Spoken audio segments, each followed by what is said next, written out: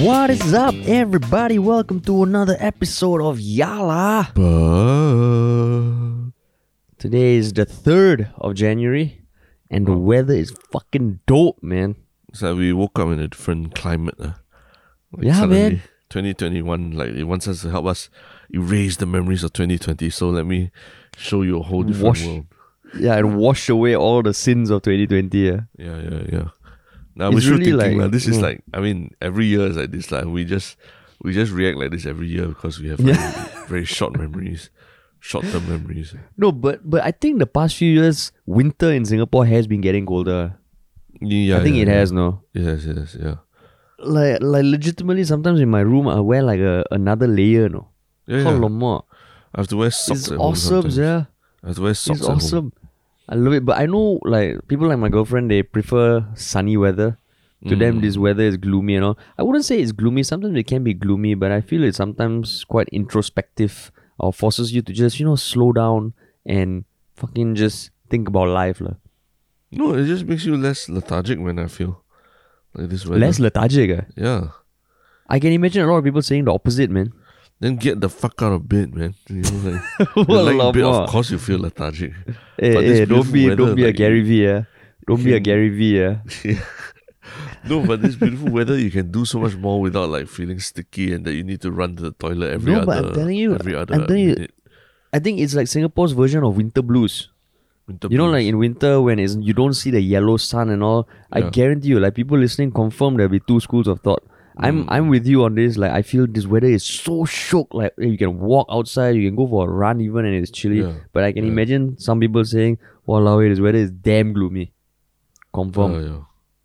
But your household is generally never be satisfied. Huh? They never be satisfied. When it's too hot, they'll say it's too hot. And when it's like this, then they say, I miss the sun. Hey, you woke up on the wrong side of bed, is it? Huh? What happened to the normally Mr. Positive? I'm very positive. That's why I'm very happy. I'm very happy about this weather. So I don't get people who are like, not happy about it. Although that's it, there's some flooding. Apparently, like I think in Changi and all, it was the most amount of rainfall in like 39 years or something like that, or close to 39 years. Yeah. I mean, do you think it could be the case, right, that to reduce people clustering outside and meeting up, that there was some seeding done or not, some cloud seeding? This is as likely as global warming is not real. Yeah. I really think there's something there because I heard it through the grapevine. I can't name my sources, but I heard it through the grapevine. In fact, you think about it, like I think the biggest breach, the biggest social distancing breach so far, of 44 people hanging out over New Year's Eve. Yeah, that took place over New Year's Eve, lah. So I mean, cold weather doesn't. In fact, maybe it keeps people in even more. Yeah, keeps people in. So I don't know, man. I think it could go both ways. I just thought it was an interesting thought, lah. But we'll never know. We will never know. But yes, it is our first. Is it our first podcast of the year? Yes. It is. Oh my God, 2021. Yeah. 2021. And we're gonna keep churning out these podcasts. What? Yeah, start off with a big banger, 2021. Are you setting the context for the first topic? Yeah, correct. That's really. But we still need to do the plug, right? The plug. Yeah. Okay, so this is a new year, but the same old two people trying to talk about serious shit with comedy. And hopefully our podcast can continue to grow this year like it did last year. And a big part of that growth was people just sharing our podcast with people they know. So if this podcast is bringing you joy as you listen to us now or has brought you joy in the past, it would be great if you could share it with just one person. Share it over WhatsApp, Instagram, anything. Just to someone who may not have heard about us or maybe who wants to listen to news with a touch of comedy. Sure. Not just listen to news, but go deep dive into the news. Yeah. So and what ask is the questions news? That the first piece of news that we're going to deep dive into. Let me finish my tagline. Oh, okay. Ask still the on questions. It, yes. Then now I'm too far in it to stop. Some things still haven't changed in 2020 and 2021. Shut up. Which is what? Say lah. Which is what? The long wind. The long wind. Yeah. The long wind. Yo, it's the Indian characteristic, man. I can't shake it off. What was my tagline? Oh, so we ask the questions that you might not dare to ask or want to ask. See, like, you fucking ruin the moment, no? Okay. You ruin the Cool. damn moment. No, I think Piece it's an of interesting shit. topic. That's why I was like, excited to jump into it. Okay lah. So what is the topic? What is the topic? The first piece of news that came out of the Singapore government's offices this year was the cancellation of the high-speed rail network that was supposed to be built and completed between Singapore and Malaysia, which would link Yeah. Singapore to KL in 90 minutes, high-speed trains. 90 minutes, yeah. 90 minutes. And it was meant to be completed initially in 2024, and then it was later, I think, delayed to 2031, but it still seemed like, it was going to be completed hook or by crook. And then, obviously, Malaysia in the last few years went through a number of leadership transitions, and there were, different views from the leaders, from Mahathir, from Mahyudin about whether the high-speed rail should continue. And officially on 31st December 2020, that was the final date to for both sides to come to an agreement about where things are at with the high-speed rail. And they could not come to an agreement, so the whole high-speed rail has been cancelled, and Jurong is weeping. Cancelled, man. Fucking cancelled, man. Yeah. Walao, eh. Actually, it was. I- I thought it was like, wow. Usually, like, you start the year at least with like some nice message or something like that. But the first thing here is cancelled, like every That's other why. thing in 2020. It was literally 1st January, right? Yeah, it was. It was, there was a joint statement that was issued. So, I mean, it was originally meant to be completed by 2026, not 2024.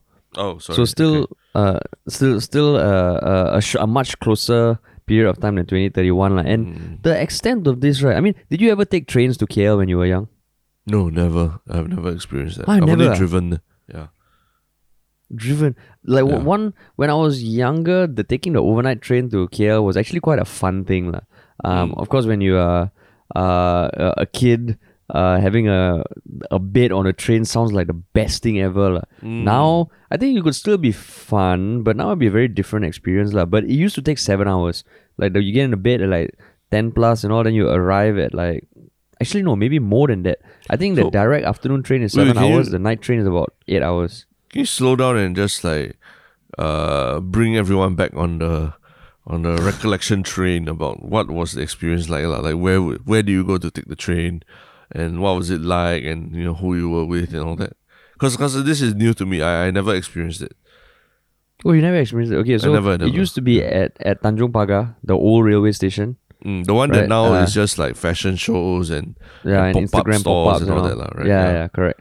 You go there, and I think we started off, and by we, it was my brother and my mom, because my mom has a lot of family in Malaysia. We tried taking the afternoon train, I think, but afternoon train, you're sitting down for the whole time, 7-8 hours. There's nice scenery, because the route that the train takes is different from the road route, so it's a lot more, there's not much of development around it, or at least that point in time, so it's scenic. But the night train, you go there at about 10 plus, I think. You get in the train, you literally have a bed with a small window, and it's a bunk bed, which is always cool when you're young. You get in, and I think it starts off at like 10:30 or 11, and you reach KL at about 6 plus or 7. But so that means bunk beds, and then each family has your own carriage or what? No, it's basically like cabins. Like, you have a cabin with maybe yeah.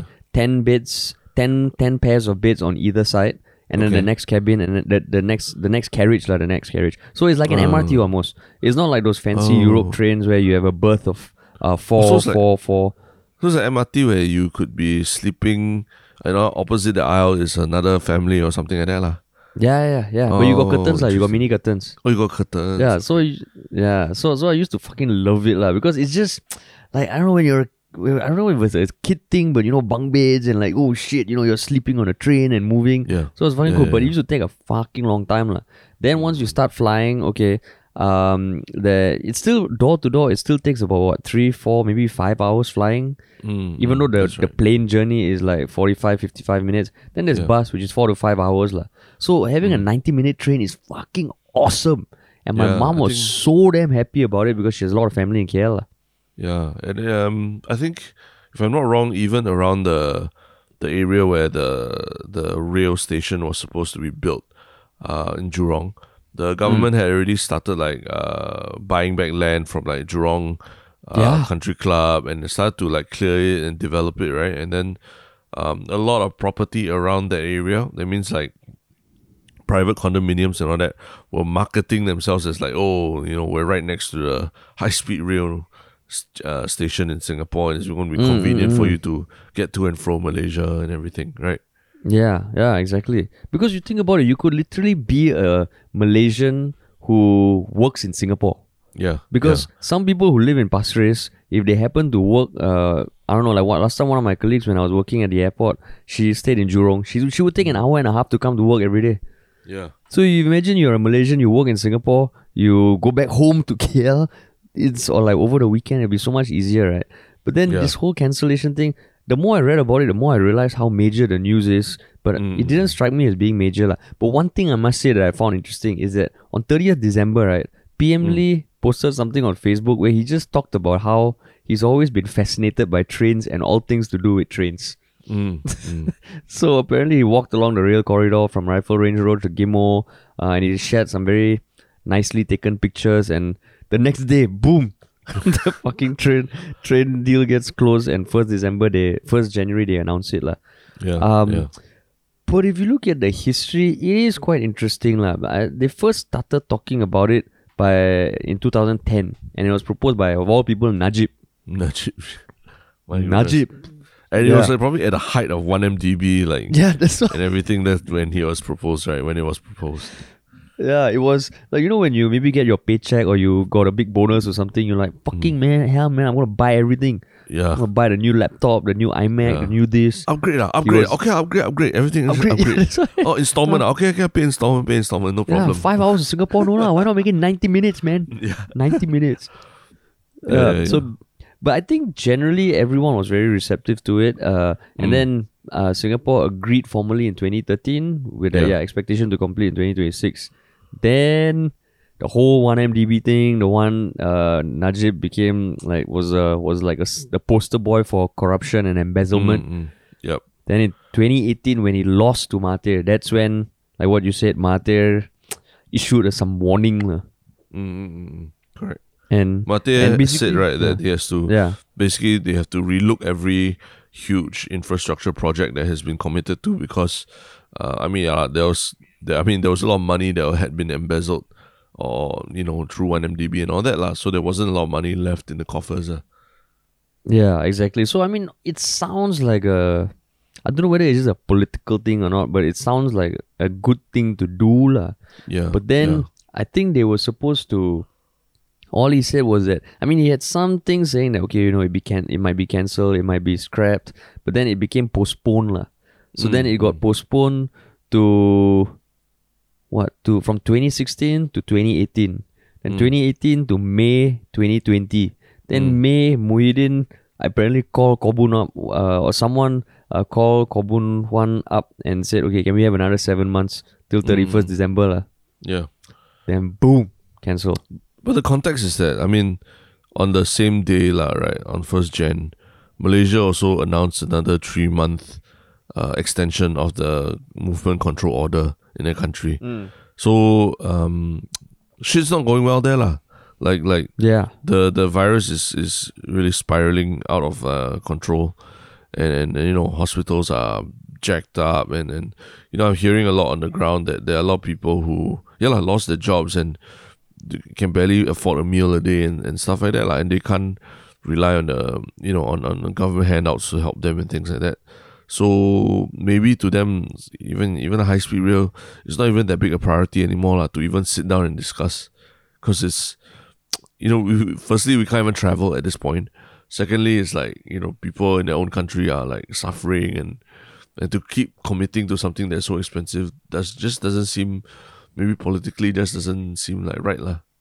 Yeah, exactly. It's almost like, for looking at this back and forth, it almost makes me feel like, if you imagine like a girlfriend boyfriend couple lah, like one party really wants to eat at a fancy restaurant or like buy this new car or something, and the other party is maybe having issues of his or her own, who hasn't been really, I mean, has kind of hinted at it to the other partner.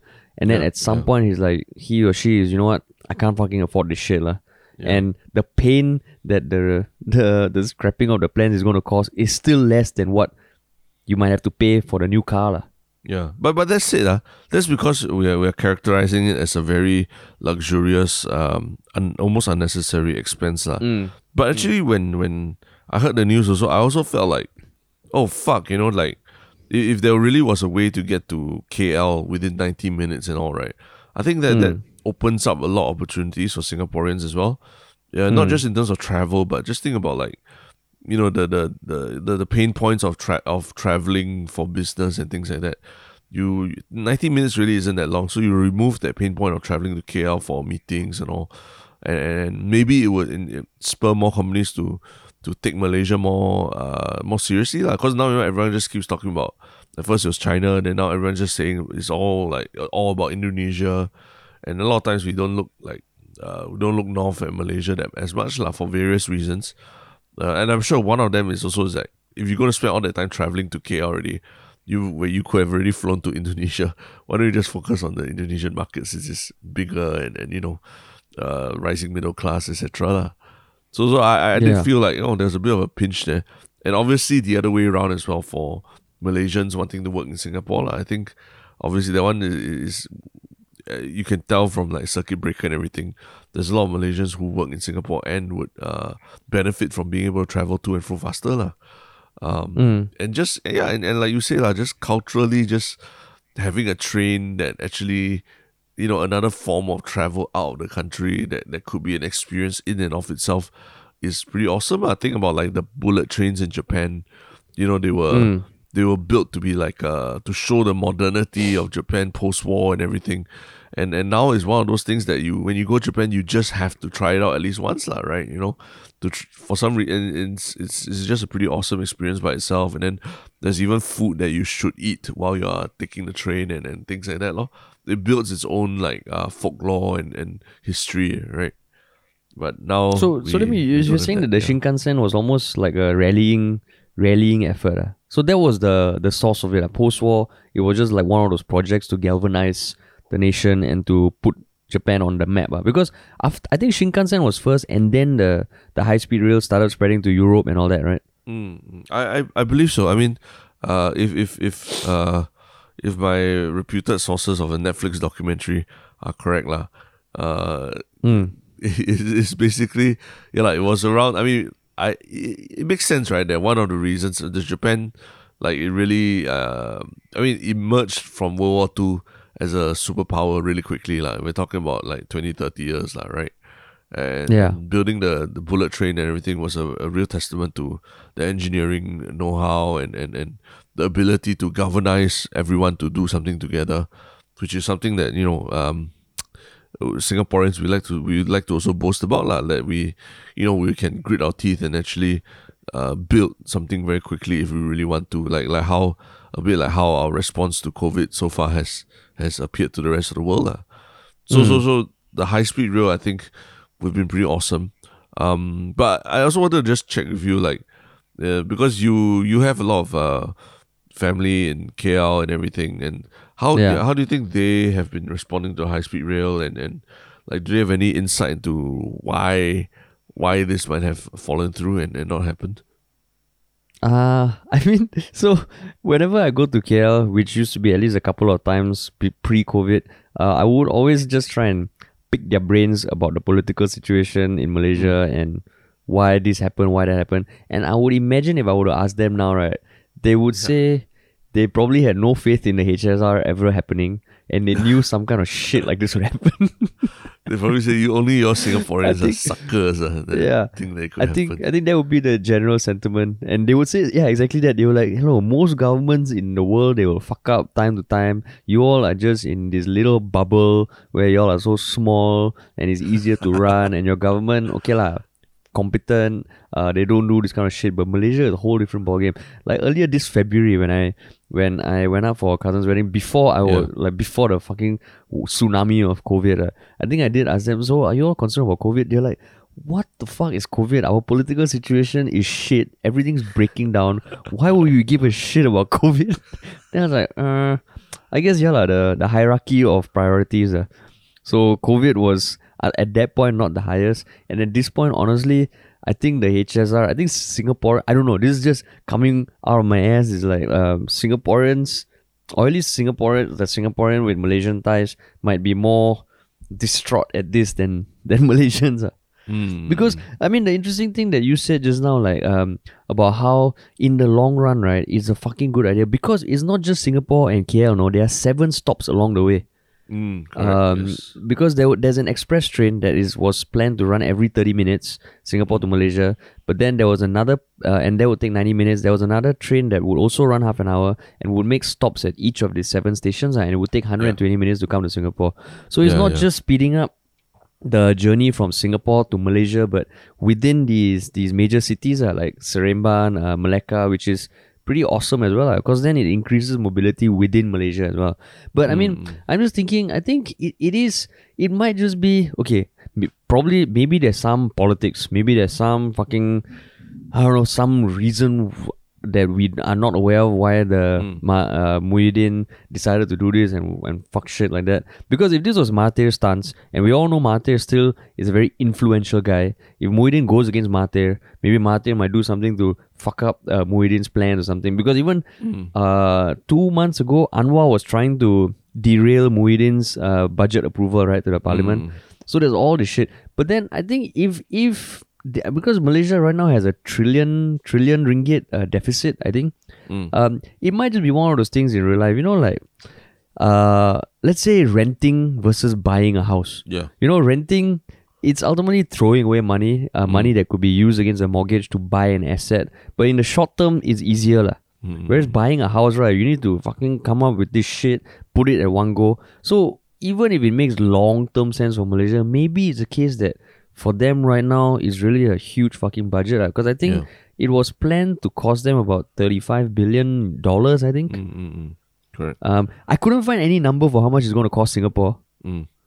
I think because people will say, taxpayer money for in Malaysia, fuck that, you know. Yeah. But I think Malaysia would be bearing the brunt of the cost because the line is, it's more in Malaysia. Yeah, and I've read reports that the line is not really sustainable if it only is serving domestic travel only for Malaysia.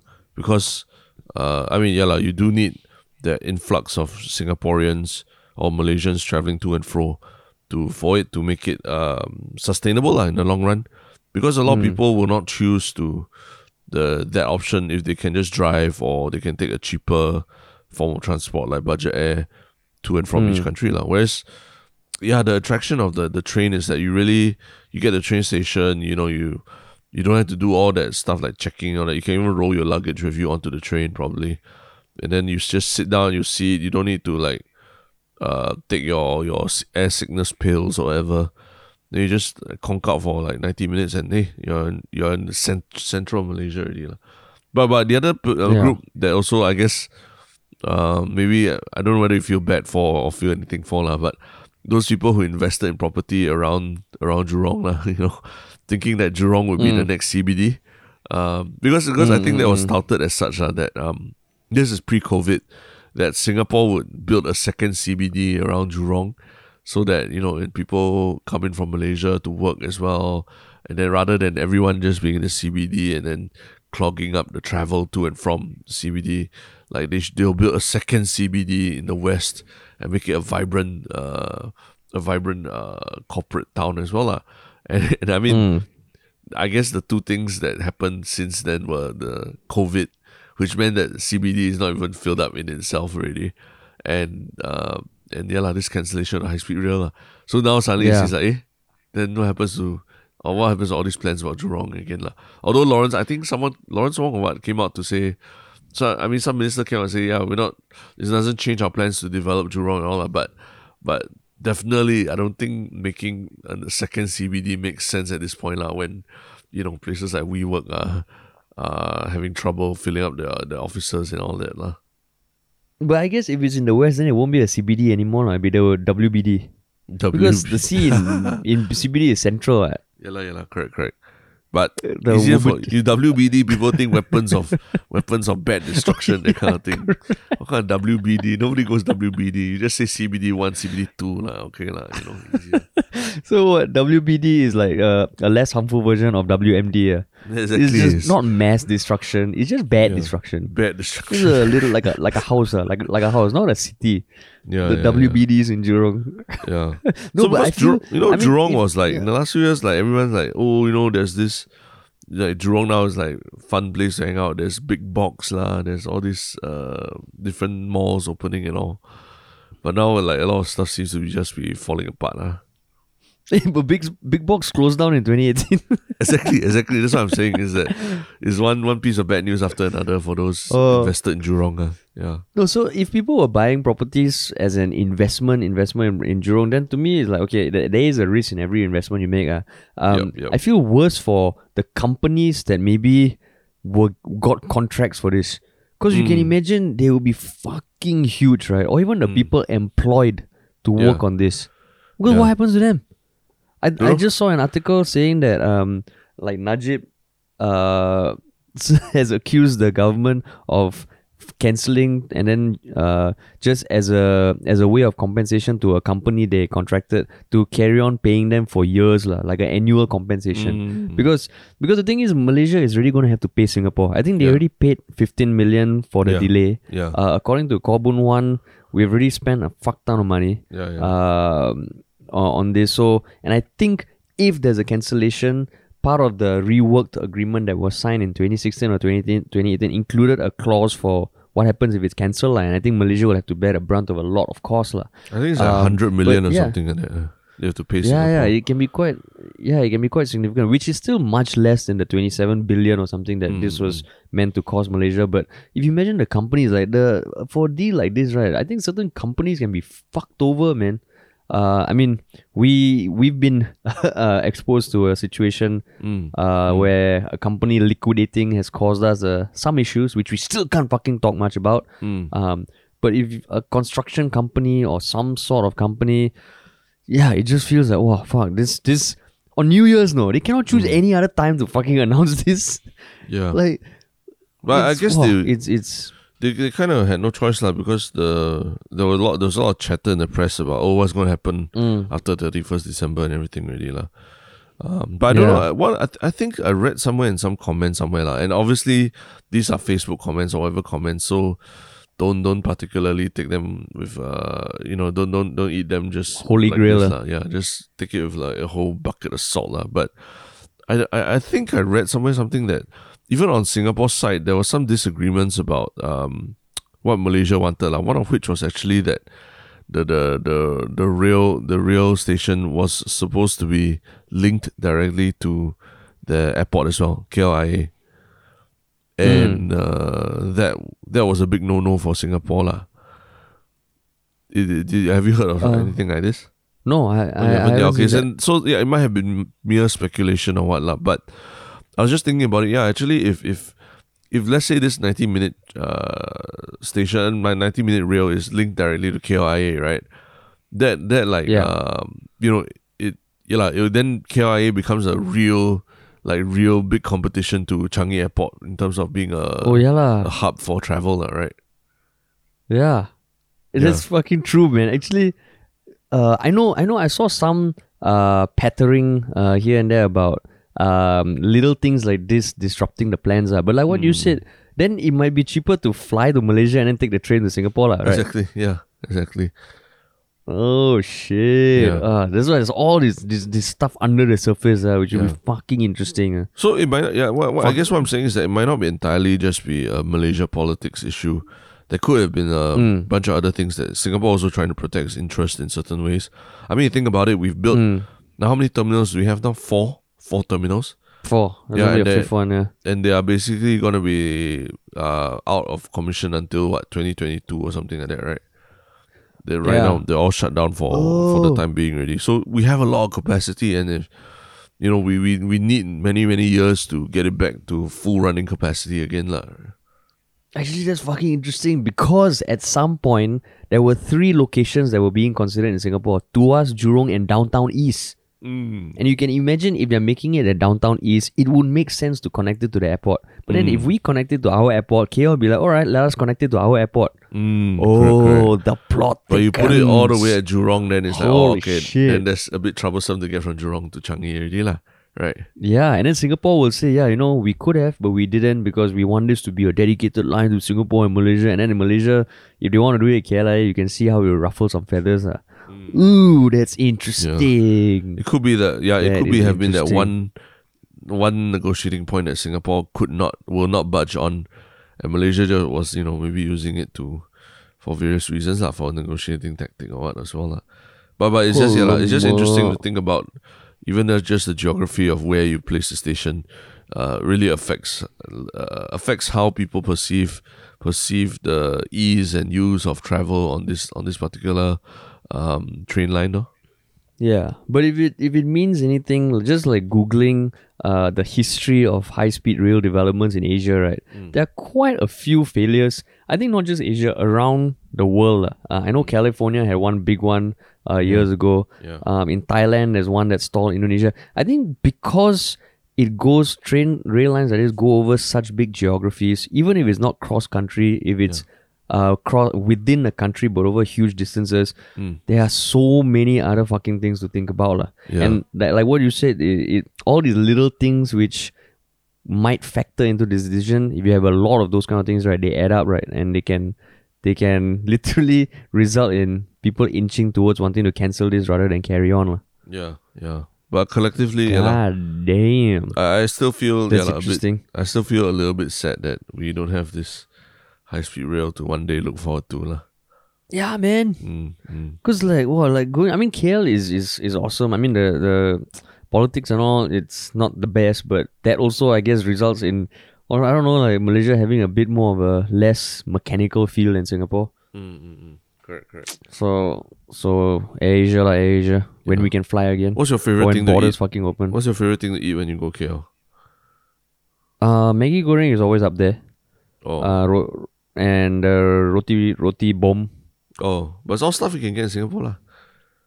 But different lah, like just something there that is, I don't know what else can you get in Malaysia that you can't get in Singapore.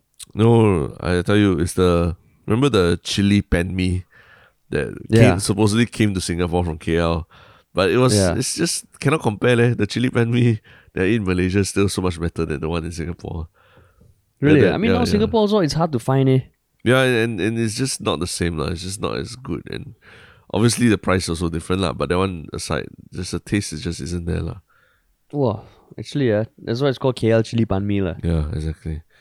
Right. Imagine like, hey, we got a half day off from shoot or something Go like KL. that. Yeah, let's just go to Where KL you want to have today lunch? lah. Yeah. Go KL, eat some Go chili KL pan mee, lah, come bro. back. Chili pan mee, alamak. How awesome That'll would be that like be? the Friday night thing also. Yeah, exactly.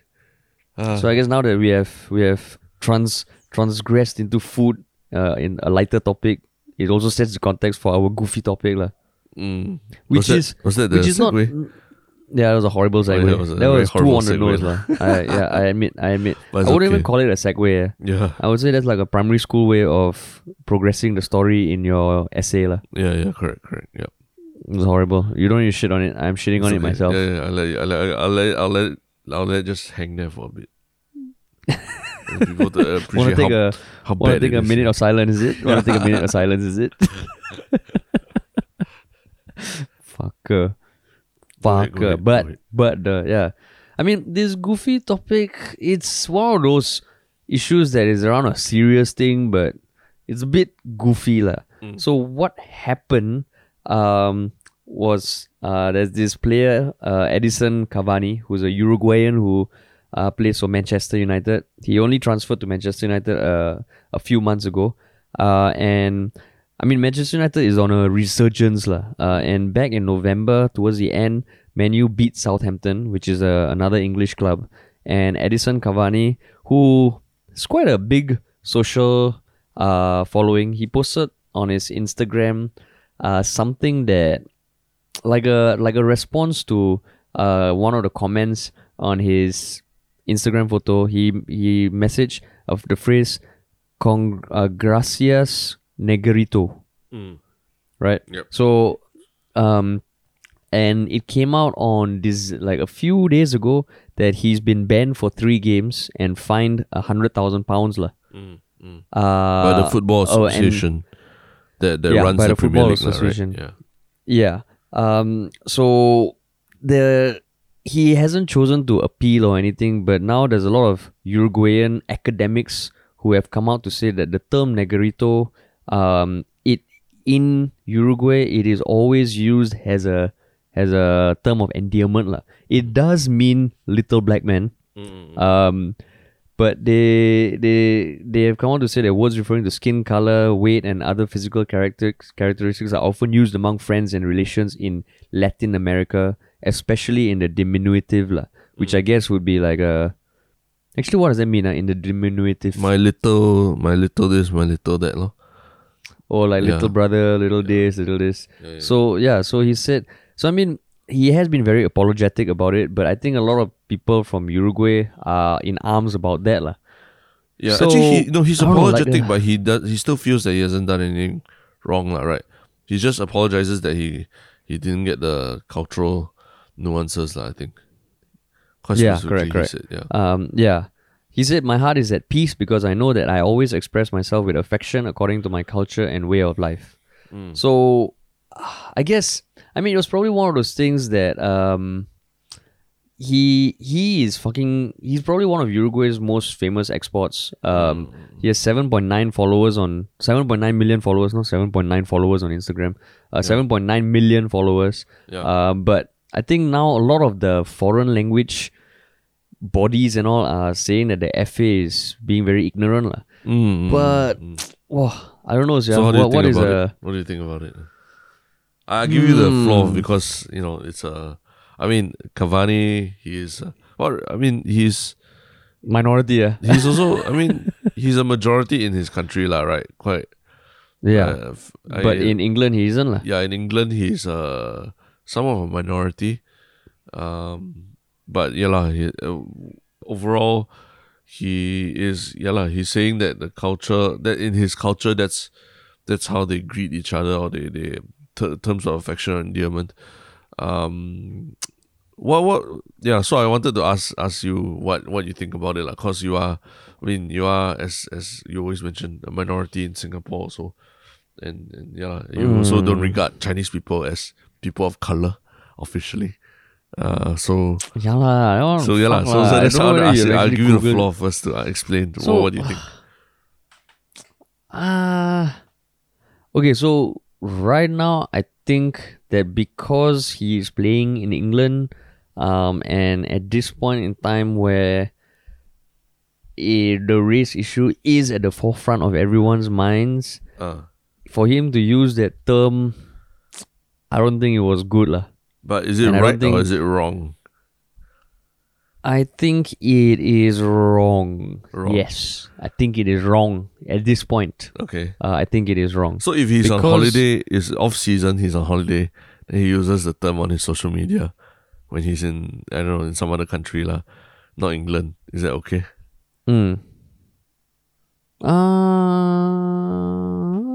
Because if he's playing for the English Premier League, I don't know, are they considered? They're considered employees of a club lah, right? And the employees of a club in England. Yeah. So I think there would still be repercussions lah, because it's one of those things that if you are employed by the club, you are a representative of the club, and I guess by extension the league that the club is in lah. So I think as much as the academics can defend that okay, it is used culturally in Uruguay very differently, the fact is he's playing for an English club. If this happened in Uruguay, I think it would be very different. Of course, Uruguay is not as influential globally as like the UK, for example. But I think this one, I don't know, man. I think it's tricky, but I don't think the FA has a choice also lah. But I think there's another layer to it also that we need to think about, in that he's not even speaking English. So to me, sometimes within languages there are nuances that are only understood by people who speak the language fluently and all that. So for example, I use this example ad nauseum lah, but it really is I think it is worth discussing, alright. Like when you say someone's blacklisted, and blacklist has a very negative connotation to it, alright. And Yeah. because we use the color black, does that make it a bad thing lah? And I'm sure in like other languages, even the Romance languages or that, it's not necessarily literally blacklist lah. It's probably something else or what lah.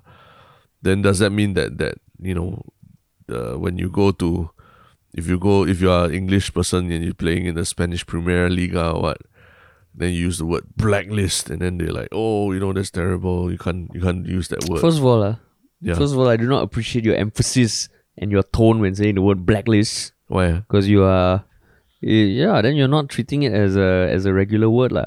But aside from that, I do think that blacklist ultimately, it's not referring to a person. It's just using a word that is very charged at this point in time lah. The negrito literally means little black man, and I think that is a lot more close to the skin color or just identifying someone by their skin color or something like that. I don't even know whether the person he was saying that comment to is dark skin. But I mean, so the thing about, it's true, it's not in his language, but I think the meaning of that word is what is causing the issue. And I'm looking at his Twitter, and he has a longer statement about how he accepts the disciplinary sanction, knowing that he is foreign to English language customs, but he doesn't share the point of view. He apologizes, he offended. So, I mean, he only came to England a few months ago. But before this, he was at Paris Saint-Germain for quite a while. So he's been out of Uruguay for quite a while. So that's where I feel like, wow, this is a tricky thing. And I think the FA, I think they did what they had to do. I mean, that means they took the most literal meaning of the word and used it as the evidence in the judgment lah. Because you say meaning of words, right? But ultimately, if like academics and experts in the language from that country are coming out and saying that the meaning of the word is not that kind of meaning they're talking about, and we know that meanings of words evolve over time lah, right? Language is not something set in stone like thousands of years ago, and it never it evolves, takes time, 20 years, 10 years, 20 years, but evolves, right? So that's why I find like, if the experts are already coming out and also saying that you're really getting it all wrong, academics are, maybe these people even study in the UK or whatever, I don't know. So who is the FA to be the arbiter of like what is the actual meaning of the word lah? That's my question lah. But if the academics are all from Uruguay or from a Spanish speaking country, then that is also probably not going to be objective, right? Yeah, but they know the language better than the guy working at the FA, the chairman of the FA lah, right? They know that language in particular. But we don't know whether there were any language specialists who were part of the hearing and the investigation. Okay, let's assume, I mean, on paper that they are not, right? Because ultimately that's not the thing, what? That's not the job, what? But academics, a linguistic expert. If got investigation, they would. I give them the benefit of the doubt that they would do their due diligence and try and consult. And it's not just a bunch of white English people sitting there going like, oh, negrito means little black man, this is racist. But that's a bunch of... comes down to the difference between you and me. I'm much less a believer that institutions will go the extra mile to do the right thing. I think you have a lot more trust in institutions and things like that. Because, I mean, we've literally seen like, when Congress talks to Mark Zuckerberg and then they're asking the Google guy about iPhones and he's like, yeah, we don't make the iPhone. Remember that? And they're like, they don't, sometimes these people in high positions of power, they don't even know what they don't know, and they're too arrogant to ask for help and everything. Yeah, I mean, putting aside our general sentiments towards institutions, right now you're just speculating, what? So that's why I feel like. No, I'm saying let's assume more likely than not that there wasn't a linguistics expert from Uruguay. I think that's a destructive. There's a destructive assumption that immediately pushes this argument towards, they didn't do what was right. Okay, so that's what you're saying. That if there wasn't a consultation with a Uruguayan academic expert within the FA side, that means they did something wrong. If they say that again? So if there wasn't a Uruguayan language expert or academic within the FA ruling committee or whatever, then they have done something wrong. No. No? That means they... Are you they, saying that that's what I'm saying? Yeah. Because you're saying that just by me making the assumption about there not being a Uruguayan thing, it destroys the whole argument already lah. I'm not saying it destroys. I'm saying it just adds a factor which is purely speculative lah. So how to make a rational... Yeah. It's very speculative, but because the FA did not say that we consulted with language experts and we realized that, I'm just going to assume the FA is made up of people from England who have taken the most literal interpretation of the word to be what it means lah, and not think about the context or the culture that it comes from or anything lah, right? I'm just going to assume that because I mean that's what essentially they did to. That's what on paper it seems to me, based on the information that's provided. That's on paper what it seems to me that they've done. They've taken their most literal interpretation of the word and said that, okay, this is unacceptable. Okay, which is fine. If you call someone a little black person in England, it's terrible, right? That's not, doesn't go down well. But they've not taken into account nuances of the culture or the background of the person or where he comes from and how it's used in the country lah. They've not consulted with an academic from that country or that language or what lah, right? Correct. So in that case, you think that's right or wrong for them to have done that? To not take into account all that lah. I mean, the one is just like painting this hypothetical situation, which to me it doesn't help. Then it's just a thought experiment that takes one extreme. What? How does that help evaluate this thing? But it's not an extreme one. It's just saying that they did not. I'm not saying that they did not go the extra mile, because if on the other side, if on the other side the academics coming out and saying that they've not, if they're on the other side the academics coming out and saying that they've not done their proper research, that's what I'm saying lah. Is that if they've not done their proper research, but in their mind they came to a conclusion that it's still a very bad thing, then is that is that something we want? I can see what you're saying. Yeah. I think you don't need to take the extreme to make your point. All you're saying is, are they wrong for taking the literal? No, just let me finish. I fucking let you finish. You say it's the extreme. I'm saying, okay, let's put up front. It's not the extreme view that I'm taking. I'm just taking what is on paper. That's all. No. Then you see, you are making your own interpretations. Let me finish. All I'm saying is, what you're asking, you don't even need to say whether they took the fucking consultation from the language experts. All you're saying is, are they wrong to take the literal translation and use that to evaluate lah? It doesn't matter if they've consulted experts or not. Even if the experts consulted said, oh, it's a literal translation is bad, by your argument they did the bad thing lah. So all you're asking is that. I just feel like what you're saying right now, it's still very speculative, but it takes away and it fills me up with all this ranty rage when you put all the things in it. But at the crux of it, isn't that what you're saying? That are they wrong to just take the literal translation? Yes, correct. And use that as evaluation. They just say that lah. Fuck, you put all these other stupid things around it.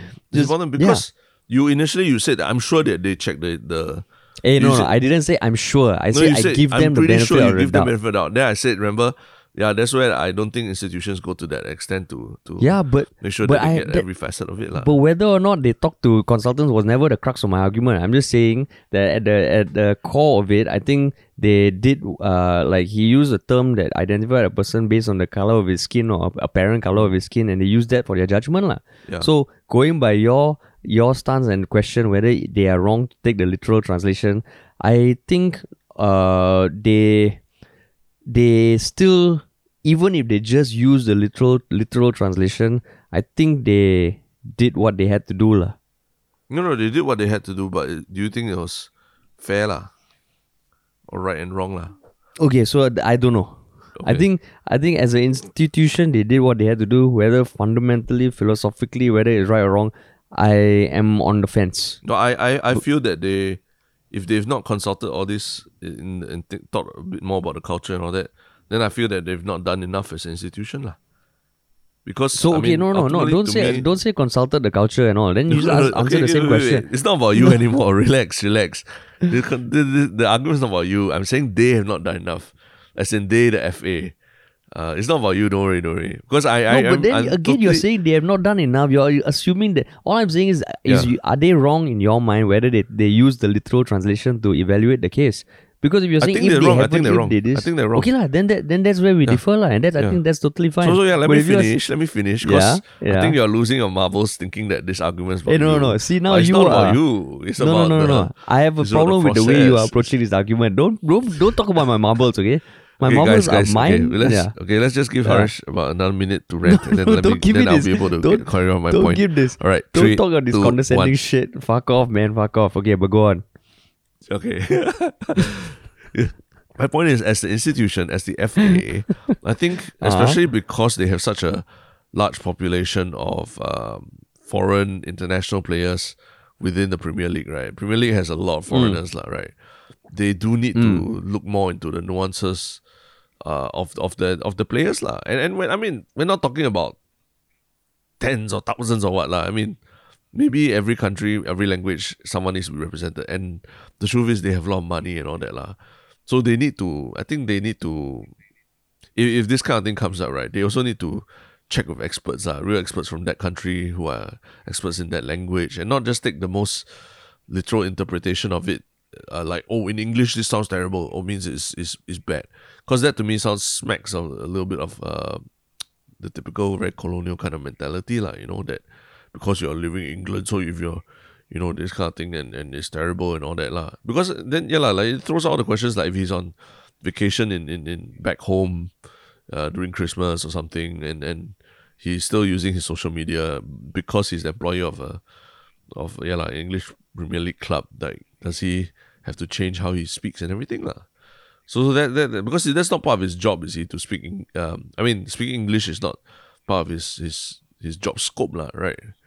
So it's not something like where you're like a presenter or a retail assistant or something where you need to the language proficiency to be able to play football.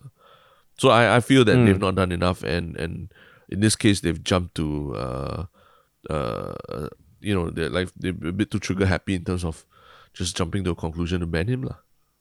Yeah. That's my take on it. Okay. So then if someone comes to Singapore and whatever language and they post something, hey, thank you, like what would be and uses a term, I'm trying to think of something that, like, okay, negrito essentially means little black man, lah. And even if you take that literal translation, the only reason why it's causing so much controversy is because right now, anything like black man or being called by a white person, there's a lot of racial tension, lah.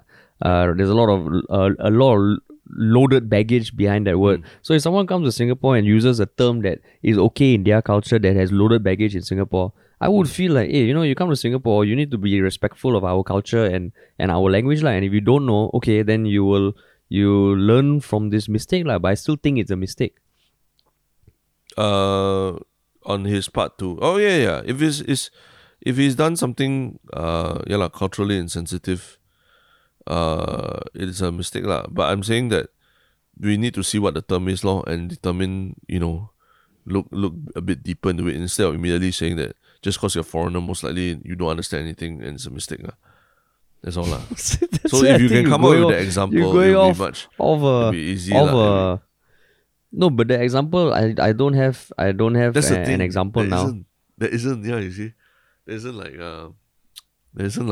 not easy to find an example. Yeah, it's not easy.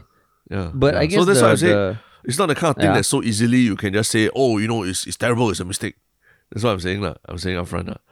To immediately jump to the conclusion that it was terrible, it's his fault, it's a mistake. That's why I'm saying jumping to conclusions? The thing is a term that is very racially charged, and so that's why also the term is very different, right? There are very few terms that are as loaded as something like the term black and associating a man with their color of the skin and all that. So because they are different terms, I'm just saying in this case that I think the thing about how culturally in their country it's fine means that they can say it in a country where maybe it is not fine, lah. So that's where I'm coming from, and I think as if he's working for playing for an English club in an English league, I think there is an added layer of responsibility that public figures like him should be aware of, lah. Yeah. Oh, yeah, possible. I mean, so that all I'm trying to say is that there's a lot more nuance to this, then it's not very easy. It's not black and white. And there's a lot of grays in between. And that's why I also struggle when people rush to like to judge the person based on the most simplistic explanation of what he said and all that lah.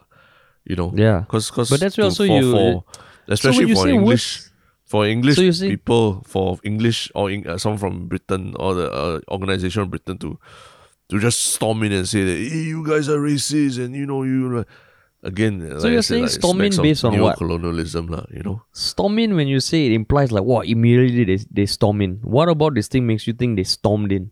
No, they deprived the person of his right to. But he did it on November 29, and they just released the statement. What? So you're saying storm in and make it seem like it was an impulsive decision, rash decision. So that's why I think you are painting a brushstroke which doesn't represent the time frame lah.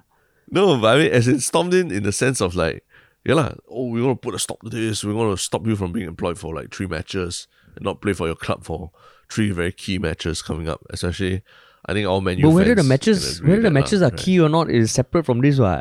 Yeah, but you deny the person employment. I mean, it's never nice. Like you fine him £100,000, which for any even the when you say deny employment, still amount of money lah. When you say deny employment, also they're not really doing that. What? He's still going to get paid. He's just not going to play the match. No. But he also gets he has to pay a fine lah.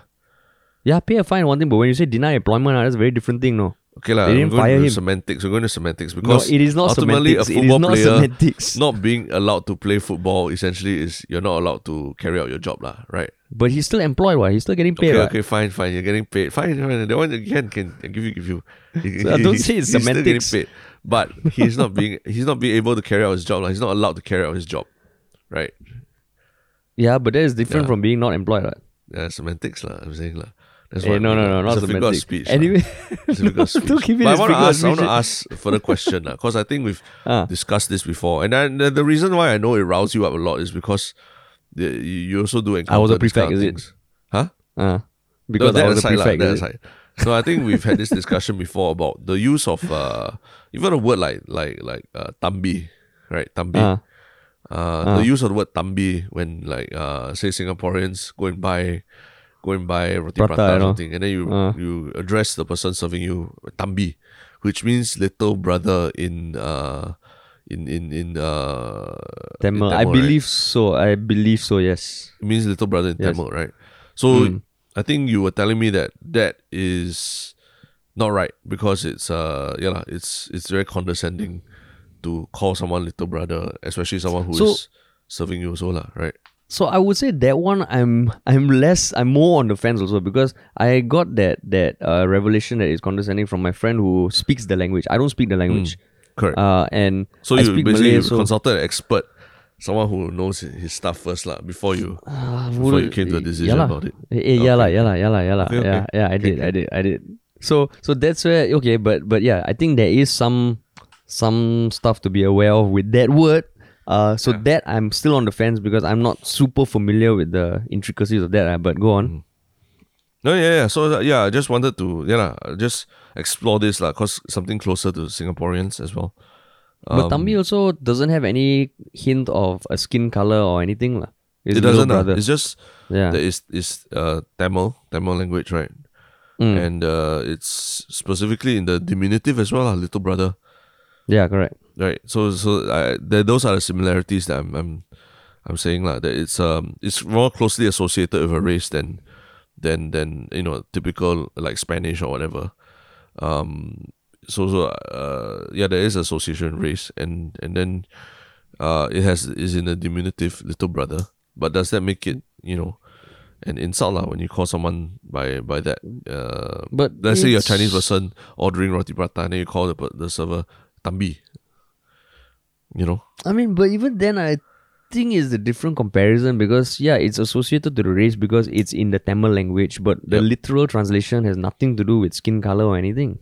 Okay, yeah, that's fine. No, I'm asking separately, as in this concept of calling someone tambi. Like, is it okay or not okay? That one I don't know. I'm not in a position to say because I don't even speak the language. So that's why I had to consult my friends who speak the language lah. Okay. So Yeah. basically, you need to consult expert if you have to come to an answer on whether it's right or wrong lah. Yeah lah. And if you don't consult expert, then it's jumping to conclusions lah, is it? Yeah lah. Oh, okay.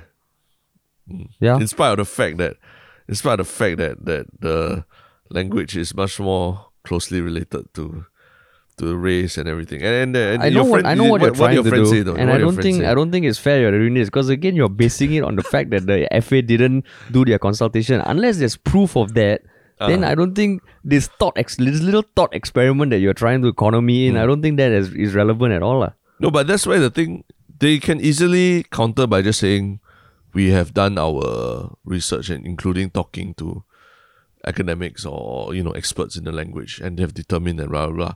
Then if that's the case, then I think Cavani, he needs to come out and apologize properly, because even his apology is half-assed also lah. It sounds more like these English people just jumping to conclusions and all that lah. So that's where FA can clear it up by doing exactly what I'm saying they should do lah. Consult expert and say that they consult expert lah. But if they haven't, then obviously I will still assume that they haven't lah. Okay, then you can assume that lah. Okay, that's fine. I just wanted to put out there, and the reason why we need to have this thought experiment is because there's a lack of information lah. But thank you for trying to be there and not getting too defensive about it. Oh no! I enjoy these kind of debates. And for anyone listening, don't worry. Like this is not gonna affect Terence and I at all. We love having these debates. Yeah, I just cannot use certain words in front of Haresh. That's all. Hey, fuck you lah! You can lah, okay? No, but going. I know. I'm not even thinking so much about the Cavani thing, but the Tambi thing again. What is your friend's view about it? I know you don't want to say what's your view. What's your friend's view about it? I think he said, for one race using it to another race, it can from a non-Indian using it to an Indian, it can be condescending lah. But the other version of it, Ane, which is big brother, right, or just brother? Okay, so that one I don't know. Ane, that one also I think has something. Ane. So Ane is a word also that I know. Even my platoon mate in army kena push-ups because he called me Ane. And he was Chinese lah. Yeah. So I think these sort of things are very like I said, on the fence for me, because the literal translation, it means little brother or older brother or something lah. So so that's where it feels like, okay, the literal translation is really nothing to do with race or anything. And if it's just that person speaking the language, maybe he just knows the language or something like that. So I think that's where the term for me is different from like something that is like little black man or something lah. Yeah, I know, and I'll totally admit that when younger, I use these words as terms of what I thought were endearment and anything. What I thought were terms of endearment, but if it does cause distress to, after learning that some people do see it as disrespectful and causing distress to to their race and everything, then I don't use it lah. And so I think conversation about these kind of things do help. But in the case of this Cavani thing, I'm a bit like, because it seems to have come from this footballing authority that honestly is like, again, are they really the experts, or are they even have they even consulted with a single person who speaks the language and everything? That's why I'm a bit more like resistant against it lah, if you get what I mean. Yeah, I can understand that. And I think I also agree that, I don't know whether this is what you feel, but I just find it funny that like just one term like that on a social media platform can get a footballer banned. Exactly. So maybe he should have just been fined. Maybe no need to ban, because it's a different world. Yeah. Right? Maybe because maybe the ban, like I know it feels, so that's where even I look at it, I'm like, wow, you say like that can get banned. But a fine feels okay, it's more personal, it doesn't impact your club. This is almost like army when you say something stupid and your whole platoon kena push up. Yeah, correct. Right. Remember, remember a few weeks ago there was I think it was a PSG game or something like that. It was Champions League game where it was called off halfway because one of the fourth official or something like that referred to a player that he was calling over as the black one, literally, translated as the black one. And then all the players walked off the pitch and the match was postponed. I think it was PSG and I can't remember the other team already lah. Yeah, But unfortunately, yeah, it seems, I guess to me that's pretty good. It stands up against it's standing up against the othering of people in the sense that there was you could use a million other ways to tell the referee to call that person over or what lah. You didn't have to use his skin color that way lah. Like they're all wearing numbers on the back, literally wearing numbers on the back of their jerseys, you know. So that's what they could use, but he chose to use the skin color, which I think was a wrong identifier lah. I guess just that example also made. I just wanted to highlight that it shows the one thing about in the world of football that is almost different to the world outside football. Like racial abuse and race issues in European football is fucking huge. It's a huge problem. So that's where I think the stance on these kind of issues also can be harsh lah. So it's just I think yeah, it will be. I think we have shared both very different and multiple viewpoints. It would be cool to hear from our listeners. I can already imagine even our Redditors and all coming from two sides lah. Yeah, some of them will shit on my arguments, some of them will shit on your arguments. Yeah. But that's the point of this podcast, man. Yeah. But I would just want to point out something also is that I think sometimes when I see arguments on Reddit asking me to, justify something and all that, I only stop when they start to go down slippery slope arguments and very specifically slippery slope arguments, because they'll be like, oh, since Terence didn't want to, felt sympathy for Maxi and all that kind of thing, means that if a crime was happening to me, I wish that he probably won't call the police on me unless he's never committed a crime himself before. Then I'm like, what kind of slippery slope argument is that lah? Is obviously if I see a murder or assault or what, and I know what it is, and I see it clearly, of course I'll call it. But even then, right? You hear there's so many instances. The world is not so black and white, friends. The world is not so black and white. Just because you hear people screaming next door, they could be having a party, they could be having sex, or there could be domestic violence going on. You ask me to merely call the police in that instance. I can't. I need to go and dig up and find out more. Maybe knock on the door and find out. That's where I find like some of these arguments are really not worth replying, because it's like, if you're just going to use these slippery slope arguments, why even take the time to I'm laughing because when I saw that comment, I was like, ooh, confirm this one Royal Terrence out. Confirm. Yeah. Is it your burner account? You're the one who wrote it on, right? It's your burner account, right? No. Yeah. So yeah, I mean, I like well constructed arguments, but not slippery slope arguments like that. It doesn't make sense. It really doesn't make sense. Cool. Wow. Yeah. Okay, now we can shake off the tense arguments with our final segment. Yeah. Which is the one shock thing for the week. Yes. Yeah, which is, what is your one shock? You honest? Okay, so I mean, my one shock thing is building off something that I shared as my one shock thing previously, but just to let people know what I think about it. It is the show that I mentioned a few episodes ago, the Mourinho documentary on Amazon. Okay. Where that follows his path the day he took over from Pochettino as the manager of Tottenham Hotspurs in 2018. Yep. And I've watched about 4 episodes already, and I know that when I spoke about it the last time, I was saying I saw the trailer and it looked cool. Now that I watched it, I fucking love it, man. I know it's gotten its share of naysayers, because ultimately a documentary, they kind of, it's focused on Mourinho, and they kind of prop him up as I can see how maybe it's not the most objective, but I really enjoy it because I've also come to realize that, I need to watch more sports documentaries because it's fucking awesome.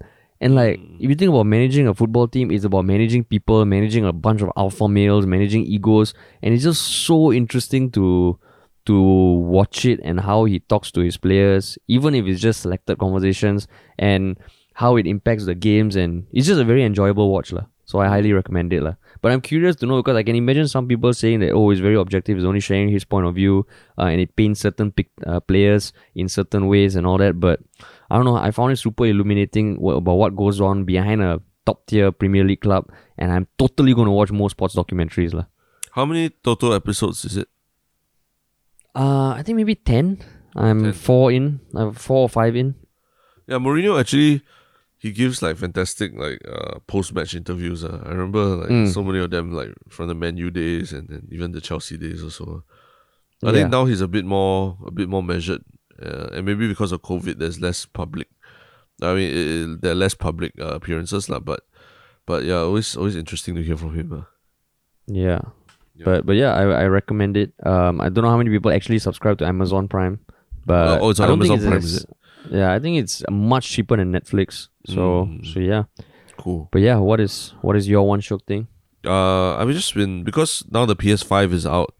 Every time around the transition from one console to another, I start to, okay, what are the games I need to play for this older console? So one of them that came to my radar recently was Resident Evil 2. It turns out, I mean, I actually didn't even know this lah. That is how disconnected I am from that whole franchise. Was that Resident Evil 2 is actually a remake of the 1998 original Resident Evil 2 that appeared on the first PlayStation. So basically, 20 years later, Capcom said, okay, let's do a whole new game engine and recreate the whole game in a first-person player experience. And then the storyline is similar, you know, the setups and everything are similar. Just that everything is, the graphics are better, the gameplay has improved tremendously. And yeah, it's just been freaking awesome, man. Like, just then I started playing it. Then I realized, oh, I actually did play this in like the late 90s, probably on the PC or something. And I think I stopped halfway because it was too scary back then. And now it's like 10 times scarier because everything looks so much more real and bloody and violent. And yeah, I just thought it was such a that's the right way to do a remake, you know, where there's a real reason why to do a remake, because you know, because of enough time has passed such that the graphics and computing power and everything have improved to a point where a remake is really a whole different game already lah. And but they still captured the spirit and you know, of the original game, left in all the elements that fans will look out for, and you know, made it much more accessible for today's audiences compared to 20 years ago. So to me, yeah, it's just a very rare bright spark in the video game industry, which I know is can be very cutthroat, and with recent things happening like Cyberpunk 2077, where basically like a half-finished or like not an uncompleted game was released on consoles, and now everyone's asking for the refunds back and all that. It's class action lawsuits. And it was one of the most anticipated games ever, right? Yeah, it shows you how Keanu Reeves as well, man. Yeah, in the pursuit of like of you know, hitting deadlines or KPIs and all that, like a lot of companies in the gaming industry will fuck over customers lah. So to me, it's like, actually, if you want to do it properly and do it with respect for the property and respect for the people who actually pay money for your product. Wow, damn. Yeah. So that means right now, as you after you like live in the world of your kid, you know, bringing up this new like bundle of magic, you go to Resident Evil and you fuck over zombies. Yeah, it's true. It's that's dope, yeah. The adrenaline rush from getting freaked out by zombies just helps you. It's cathartic, lah. It's cathartic. Yeah. Especially over Christmas and everything. Man. It's all nice and beautiful and sweet and all that. Then once in a while you go fuck up zombies and you feel better, lah. Yeah. Actually, I guess that can be good advice for parents, right? Like, you know, if you're feeling a little too much with handling kids, Christmas and all that, just find a game to escape to, man. Yeah. And killing zombies doesn't sound like a bad option. Yeah. And don't go and break all the laws. But I hope you didn't over New Year's Eve and all the laws of... I didn't confirm. Confirm, right? Confirm. Okay. Now that I shat on Maxilim's wedding publicly... Later that 44 people group, Scully, you're one of them or something. Fuck you lah. Have some faith in me lah. Walao eh. Come on, man. Yeah. So yeah, don't go out there. Let's just escape into the video game world for a while. That helps. Video game world. Cool, man. Especially now with the weather lah. Yes, exactly. Cool. Yeah. All right. Cool. First podcast of the year in the bag. In bag. And I didn't fuck it up. It recorded. Yeah. It recorded the full thing. Yeah. Yes. I think we better quickly stop it before something fucks up. Okay. That's how it always happens. Yeah. Okay. Adios, man.